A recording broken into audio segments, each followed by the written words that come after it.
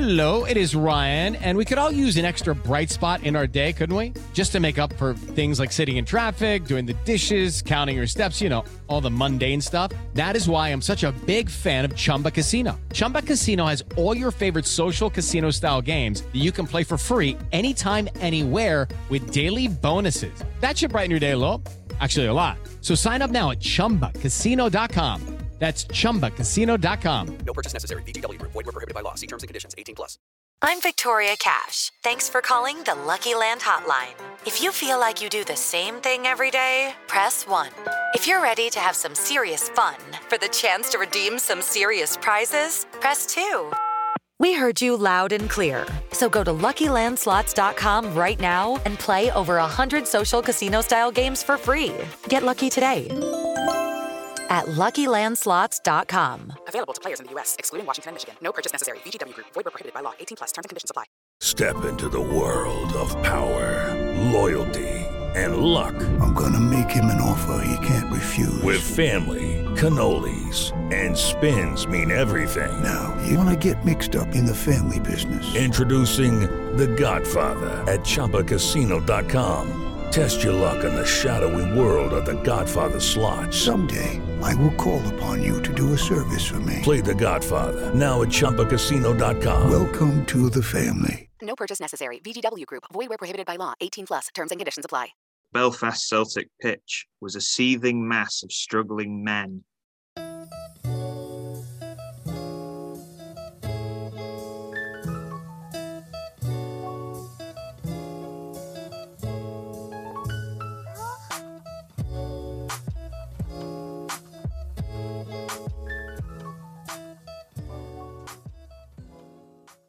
Welcome to Pint of Football, where much like a Conservative Party lockdown Christmas party, we get to make up our own rules because we are quite simply better than you. Racking up a hearty line of business meeting is me, Tom Meadowcroft. And in the cloakroom doing unmentionable things to a dead pig is him, Darren Napton. And Andy Baxter has disappeared to Mexico, which we can't discuss for legal reasons. Let's just say he's on international duties. Yes, we will say no more on the matter. He's a very bad man. So before we start, you're going to introduce us to our Christmas charity do, aren't you? We are having a big charity Christmas party Twitch extravaganza. We will be playing a marathon game of Football Manager as the famous Finnish non-league team FC Santa Claus in an elaborate fictional FM universe that we are creating. We're going to have lots of fun, and it's all going to be in aid of a charity called Safe Passage, who work to reunite children with parents who have gotten separated while seeking asylum in the UK. Very worthy cause. We would love you all to come and hang out with us on Twitch on the 30th of December, starting hopefully at 4 o'clock GMT. Please come along. There's a Facebook event to remind yourself. And yeah, we'd love to see you. And although we are very much looking forward to our FM fictional universe, what we're here today for is to plough back into what could arguably be described as a fiction, and that's our quest to find football's strangest stories. And I've been looking forward all week to be regaled with anecdotes from this fascinating book. Well, wait no more, because the time is now, and we're in for a belting duo. Just preparing my Stanley knife. Interestingly, you've said that because the third word in this next story, believe it or not, is knives. Okay. Have I piqued your interest? I'm all ears. Yeah. Okay. So what we've got to start us off is we're going over to Belfast, and it's September 1912. It is the battle at half time. Monkey knife fight. We'll see. Here we go. and it's a good opening sentence. You can already picture the scene when I tell you this. If you want to close your eyes, Tom, and just imagine 1912 Belfast. Right. Birds are whistling. Everyone's wearing a flat cap. Yeah. Guinness everywhere. Oh, the streets are flowing with Guinness. Good. Now you're in the mood. Let me kick things off. Revolvers and knives, sticks and stones, fists and feet. No, my happy Belfast place. It's ruined. All were used in the battle at Celtic Park. Oh, geez. Now, okay, point of order. This is Celtic Park in Belfast rather than Glasgow? Correct. Huh. And I didn't even know that was a thing. Yeah, it's Belfast Celtic. At half-time, Belfast Celtic pitch was a seething mass of struggling men. It sounds rather sexual, in my opinion. The riot started suddenly, but many people suspected that it was predetermined. Oh, no. Yeah, it's going to be one of those. One of them sectarian doodads. Celtic Park was a Roman Catholic preserve. Yeah. Yeah. Linfield, Belfast Celtic's opponents that day, was another Belfast club, but with a Protestant following. Because there's a lot of Belfast clubs, isn't there? Like we when we were mooching around looking for a game, we went to Cliftonville, and that's a heavily Republican Catholic one. But it's not the biggest town in the world. Pretty sure it's smaller than Bristol. I just like, how can you move around with such like seething contempt all the time? I don't know. It's not good. Yeah, I think back then it was very much a case of hang your relevant flag or decoration on the pub so that you know which ones you're allowed in. But anyway, once on the pitch, the crowd split into two factions, one carrying a Union Jack, the other displaying the Belfast Celtic colours of green and white. Thousands were involved in the riot and the police were swept away in the battle. The din was deafening. It's kind of the police were swept away in the what? In the battle. Yeah. Oh no, we're being swept away. In this wee battle. Oh.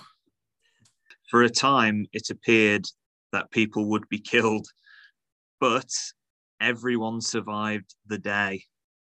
Considering the last story we just did was about rural Wales, where a referee got killed, a riot of 1,000 Protestants and Catholics and no deaths. It's quite a result, really, isn't it? Well, that's good. Is there any more detail? Yes, potentially. Okay. Because like with this book, I kind of expect like that to be the end of the article. No, this one does go into a bit of detail from memory. The nearby hospital worked overtime to deal with the 100 people who were injured, treating gunshot wounds, fractured skulls, and facial injuries. Hardly anyone was neutral.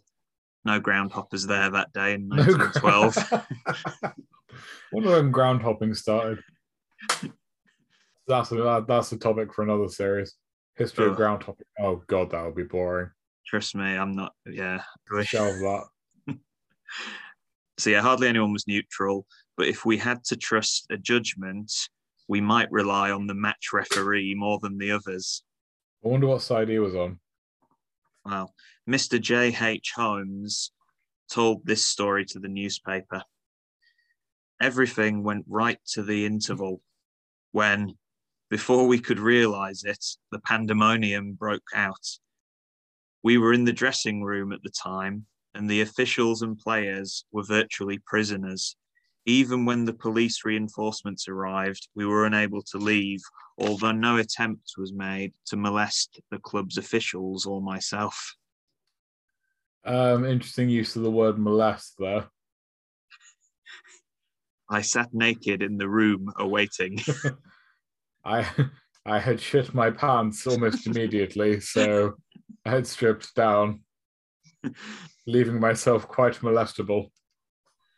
Yeah, joking aside, we had a rough time as the as the departing rioters made a fierce attack on the dressing room, absolutely destroying it. The gates money was in an inner room, and even this, for a time, was in jeopardy. The officials pushing a drawer which contained money against the door as a barricade. So, I mean, I don't think they were They just had a after. room full of gold. Yeah, I don't really think they were after that, to be fair. I got your gate money. I would just toss it in the money room. That's fine. The inner room, as They it were was safe. called. Nah. During the hottest part of the siege, the officials crouched behind the desk, expecting every moment to be struck by stones or overwhelmed by the crowd. We had 4 policemen laid out in the room. What? Why? Having a nap. Yeah, they worked the first half. They take the break during half time. Siesta. Yeah. The riot raged on for half an hour. There was no hope of restarting the game, which was abandoned at half time, with Linfield leading by a single goal, scored neatly by Smith and McEwen's centre half after half an hour's play. It was the only neat thing that happened at Belfast Celtic Park that afternoon. Wait. Cool. So, yeah, it's quite a good one, isn't it? Yeah, I mean, I think what we're going for is what story was peak, and I don't know, that's just kind of a series of horrible events, really. Aside from what happened at Kenilworth Road between Millwall and Luton. I mean, to be fair, there were no gunshot wounds during that, so if not peak, that's probably the most violent football story I've ever heard. Maybe when we get to the end, we'll do subcategories. Once we found football's strangest stories, we'll then do football's most violent story. I mean, the referee getting killed in the last one was obviously... Oh, yeah, no, sorry, that's more violent. Yeah.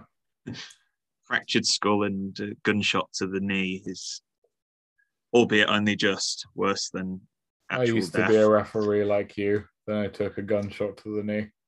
Yeah, that's it. And that's how it starts. Let's move on to the next one. We're back up in the Northwest where he likes to frequent quite a lot of his stories. And that's just where all the football was at that time. Yeah, it definitely would have been. It's another one. I'm sure we've had one in Burnley before. And it's February 1913. And I'm sure, Tom, you'll be able to guess what happens in this one by the title. The team awarded 4 penalties. Yeah, that's pretty to the point. It is hard to imagine that the FA Cup competition passed through the first 20 years of its existence without the concept of the penalty kick. It's quite a good fact, isn't it, really? Yeah, I mean, I don't know when the penalty was invented. Because, we were talking very early on about when there was no offside and when there was no subs. And, I believe I alluded to very briefly when football couldn't decide whether it wanted to be rugby or association football.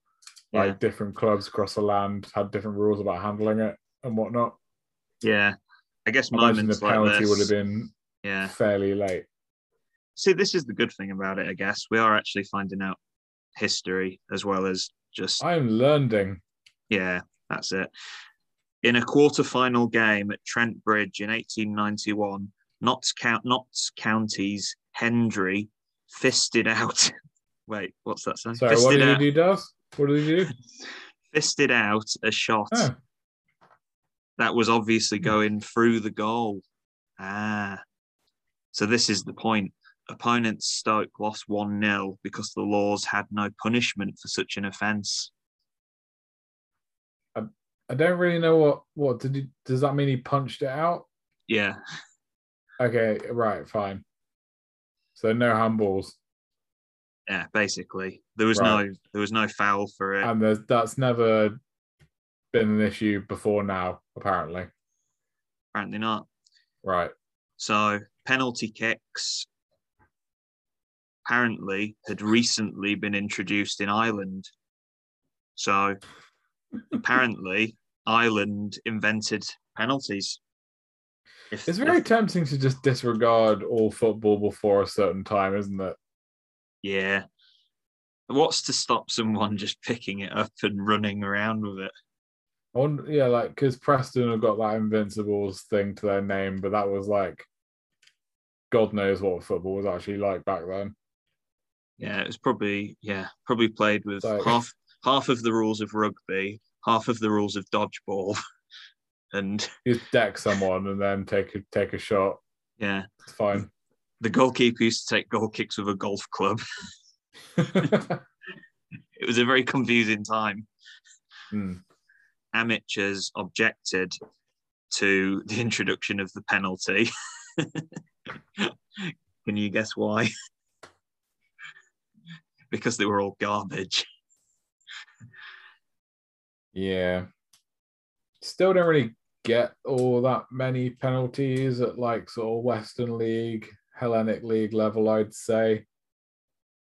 Kind of rare. Because shit just doesn't get called.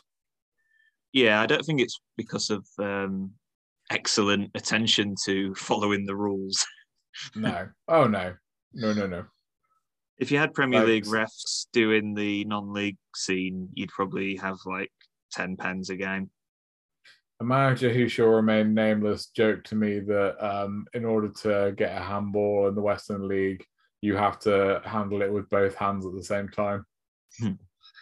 Yeah, anyway, amateurs objected, and their argument was that the presence of a penalty kick law implied a slur upon their moral behaviour on the field and might even encourage unsportsmanlike behaviour. Yeah, I mean, I guess they had a point. It sounds like they're about to have a duel over their honour. Yeah. Sir, you have placed a slur upon my ethics. I demand satisfaction. Maybe that's how they used to settle. I know they didn't settle draws that way. It would have been a better way to do it. When did dueling stop? For many years, amateur players refused to recognise the penalty kick law even after it was introduced. Yeah. I don't know how, if the referee's given it. Oh, apparently Corinthians, who, of course, are still fairly famous in the non-league scene nowadays. They were famous. Casuals. Yeah, they were famous back in the day. If they conceded a penalty, the goalkeeper would just stand by the goalpost until it had been taken.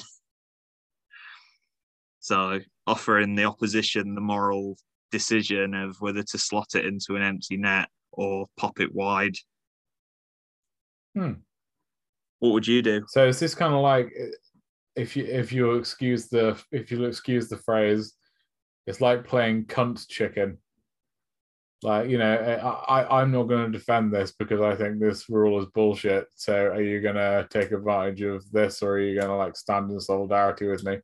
I'm still not totally understanding why they're against handballs in the box, but I suppose I'm looking at it through modern eyes. Yeah. So the question stands: if you were faced with this goalkeeper stood by his post, would you rifle it home? Yeah, no, I'm rifling it home. Unless you accidentally missed. Yeah, and then I'd be like, oh yeah, solidarity, lads. Fuck penalties. Yeah, this is London bullshit. Or just try your hardest to whack it against him on the post, straight into the balls and into the goal. And goal. Double whammy. Yeah, that would be the best one. Yeah, but I wouldn't do it if it was William Foulkes, because he'd probably like rip me in half. Or the penalty taking elephant, because you don't want to face those consequences. No, I mean the penalty taking elephant. Hang on, right? Sorry, you've just raised an excellent point. If there were no penalties, until this time. How is there a penalty taking elephant contest? This adds more weight to my theory that the elephant penalty taking thing is a load of complete horse shit. Perhaps we're overanalyzing by this point. When the penalty kick was first introduced, goalkeepers were permitted to stand 6 yards from their goal, which I reckon is probably why the 6-yard line was invented. So again, yes, another interesting factoid there for you, Thomas. Oh, that's very interesting. Well, I say factoid, I just made it up based on the fact it was the same amount, but I guess my making of things up is now probably... who's overanalyzing? Yeah, exactly. Some were especially quick off the mark and looked likely to reach the ball before the penalty taker. That would be hilarious, especially these days when you get players that stand about 40 yards out for a penalty. The ref blows his whistle, the goalkeeper just walks and picks it up and goes, "Cheers, lads." I'd love to see like a hybrid. I would really enjoy seeing more of that. Yeah. There should be a hybrid of the rules. Maybe we should make our own rules, which is a combination of the old rules and the very new rules. And again, like this does get talked about a fair amount, but if you've never watched like how they took penalties in the American soccer leagues, you do yourself a favor, treat yourself and look that up. It's bananas. It's so good. I would personally go back to that method. It's just like starts on the halfway line, doesn't it? Yeah, it's great. And then in the early 1900s, players began to counter penalties by lifting the ball over the head of the advancing goalkeeper. As the goalkeeper was stood off his line, the player would just chip him. Quite a good technique, really. But then since 1905, a new law has restricted goalkeepers from moving away from the goal line. There were 2 further amendments to this rule, one of which I'm sure you'll like. And I hope this is the wording in the book of the rule. One of these rules was to stop goalkeepers moving their feet after a trend of off-putting ape-like gestures from keepers were introduced. I really... Explain how Bruce Grobbelaar was allowed to do whatever the hell he did, which was apparently like so mesmerizing that it caused people to miss. I guess they possibly got rid of that rule because that was introduced in the 1920s. It's a bit vague. It's a bit vague to say no ape-like foot movements when defending a penalty. Yeah, what was the other rule that it's on about? Oh, yeah. Oh, that was the other rule back in the day. And this is where the 10-yard arc outside the box, the little D outside of the box. I just call it the D. This is where that comes from. It is because players weren't allowed outside of that area when doing a run-up for penalties. I see. So, possibly... Is that still the case, or is that just kind of a hangover? I guess it just makes the pitch look nicer these days. Well, it's the aesthetics, isn't it? If you took it off, people would be like, what the hell? Where's the useless old 1920s D gone? Bring back the D. Well, no, surely we're trying to take away the D. There were the circumstances before when Scott of Grimsby Town faced up to 4 Burnley penalty kicks on the 13th of February 1909. So now we're getting to the 4 penalties. Finally, we got to the fucking story, yeah. Thanks, Wardy. The game was played on a very heavy ground and Grimsby suffered 2 early setbacks. First, Abbott put Burnley ahead. Next, Grimsby lost the injured Lee and had to play the last 70 minutes with 10 men. Yeah, these things happen. Yep. At first, Grimsby played the 1-back formation, which I like. Yeah. This was tantamount to setting an offside trap back in the day. So obviously they could only trust one person to actually decide the offsides. So they just put one guy back and hope for the best. Must have been a very tiring job, though. Must have been. Jeez. The old sweeper role. Even so, Scott broke free and was tripped by Henderson, the first penalty. And Scott made a save, a fine save, apparently. Ooh. After this, Go on, Scott. making the most of the new rules, Wheelhouse handled and gave away the second penalty. Smith took the kick again. And again, Scott moved quickly to make a good save. Oh. Yeah. I like the way this is going. Is he on for a hat-trick? The Grimsby goalkeeper also saved the follow-up shot, but in the resultant scramble, somebody handled it again and gave away a third penalty. I don't think I've ever seen that happen. No, so keeper saved it. It fumbled. Keeper saved it again. And then in the aftermath, someone just knackered up and handballed it for the third time. Yeah, I mean, I guess that's in the rules, but I've never seen it. No, some event. Up stepped Abbott this time. And he relieved the Burnley supporters finally by scoring, which meant that they'd obviously missed 2 out of the 3, or to put it in a more positive light, the goalkeeper saved 2 out of the 3 penalties. But as we know, because of the title of the story, there's going to be a 4th on its way. After half-time, Grimsby abandoned their one-back formation in favour of a more orthodox defence and 4 forwards. Why do so many of these stories involve, like, them having one defender?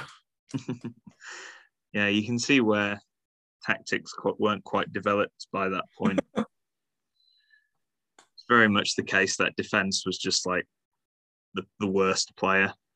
Just leave him at the back and hope he can run. A fat drunk man. We're about to get arguably the most interesting part of the story here, despite the fact it's already been quite interesting, this one. The hosts were reduced to 9 players when Whitehouse left the field to, quote, repair his knickers. And while he was while he was absent, another penalty was given, the 4th penalty. Surprisingly frank admission from Whitehouse, was it? Yeah. Yeah. Fair enough. Trailblazer. So, what do we think is going to happen with this last penalty? Knickers. I'd like to think that Scott will save it for a trio of penalty saves. So would I. Here we go. You can imagine the run-up. But apparently Abbott made it easy for him. He shot straight at the goalkeeper. Wanker. So Scott's 3 penalty saves made for a remarkable goalkeeping hat-trick. In the last 2 months, the goalkeeper had saved 7 out of 8 penalties he faced. That's some record, is that, to be fair? Did Grimsby still lose 1-0 because of the penalty that went in? They were already 1-0 down, so it ended 2-0, sadly. But that's shit. That really is, isn't it? Down to 9 men, you got players stitching the knickers. Conceded 4 penalties. Yeah, it luck wasn't on their day, was it? So many. It's not unusual either, I've noticed, for players to just walk off going like, oh yeah, I need to, like, you know, comb my mustache or sort my knickers, or put a handkerchief hat on, or just yeah, can't be bothered anymore. Just going to go and spew up all that rotten place I ate earlier. Yeah. So yeah, that's the story of the 4 penalties up at Burnley. That's quite. I did quite enjoy that one. Can't be too sarcastic about that one. It was actually a strange Shame story. Grimsby lost. Yeah, it was a strange story because of all the pens, but also I enjoyed learning about the dynamics of the penalty box and its various other shapes that attached It's quite funny that players just boycotted penalties on mass feed for a long time. Especially in the amateur game. Yeah, I'm a big fan of that. Maybe we can try and organise some kind of boycott of VAR. Well, what with the I have players? no idea. I don't know how that would work logistically. Well, I'm just thinking about it. I think the easiest way to do it would be every time there's a contentious goal and the thing comes up saying VAR check-in, whichever sub is closest to that big screen he goes and checks, just run and drop kick it. What, the screen? Yeah. Or the ref. But yeah, this just many fourth officials will die, but they'll be dying for a good cause. Yeah, or just have one of the subs that's clearly not going to get a game just sat by the plug socket. It can be like the goon in ice hockey, the unplugger. Yeah, the unplugger. Well, we'll look forward to that role making appearance in the future book that we're going to write after this, which is going to be the kind of this is the forward-thinking tactical musings that you have come to expect from Planet Football. We're going to, after this book, we're going to write a book which is football's future strangest stories, and we're going to predict all of the future events of football. I think that's what we need to do. Would you like a joke? I would really like a joke. I say, Daz. What do you say today, Tom? How do you get a country girl's attention? I don't know. A tractor.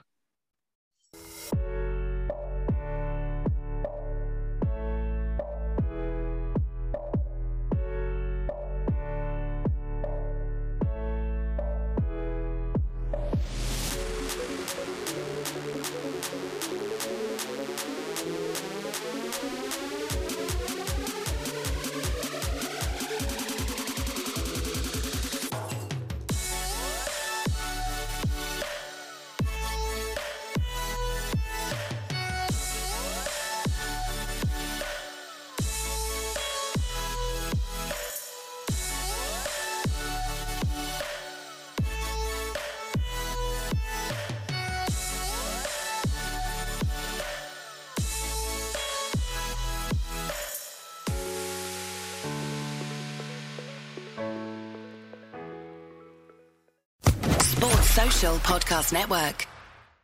It's time for today's Lucky Land horoscope with Victoria Cash.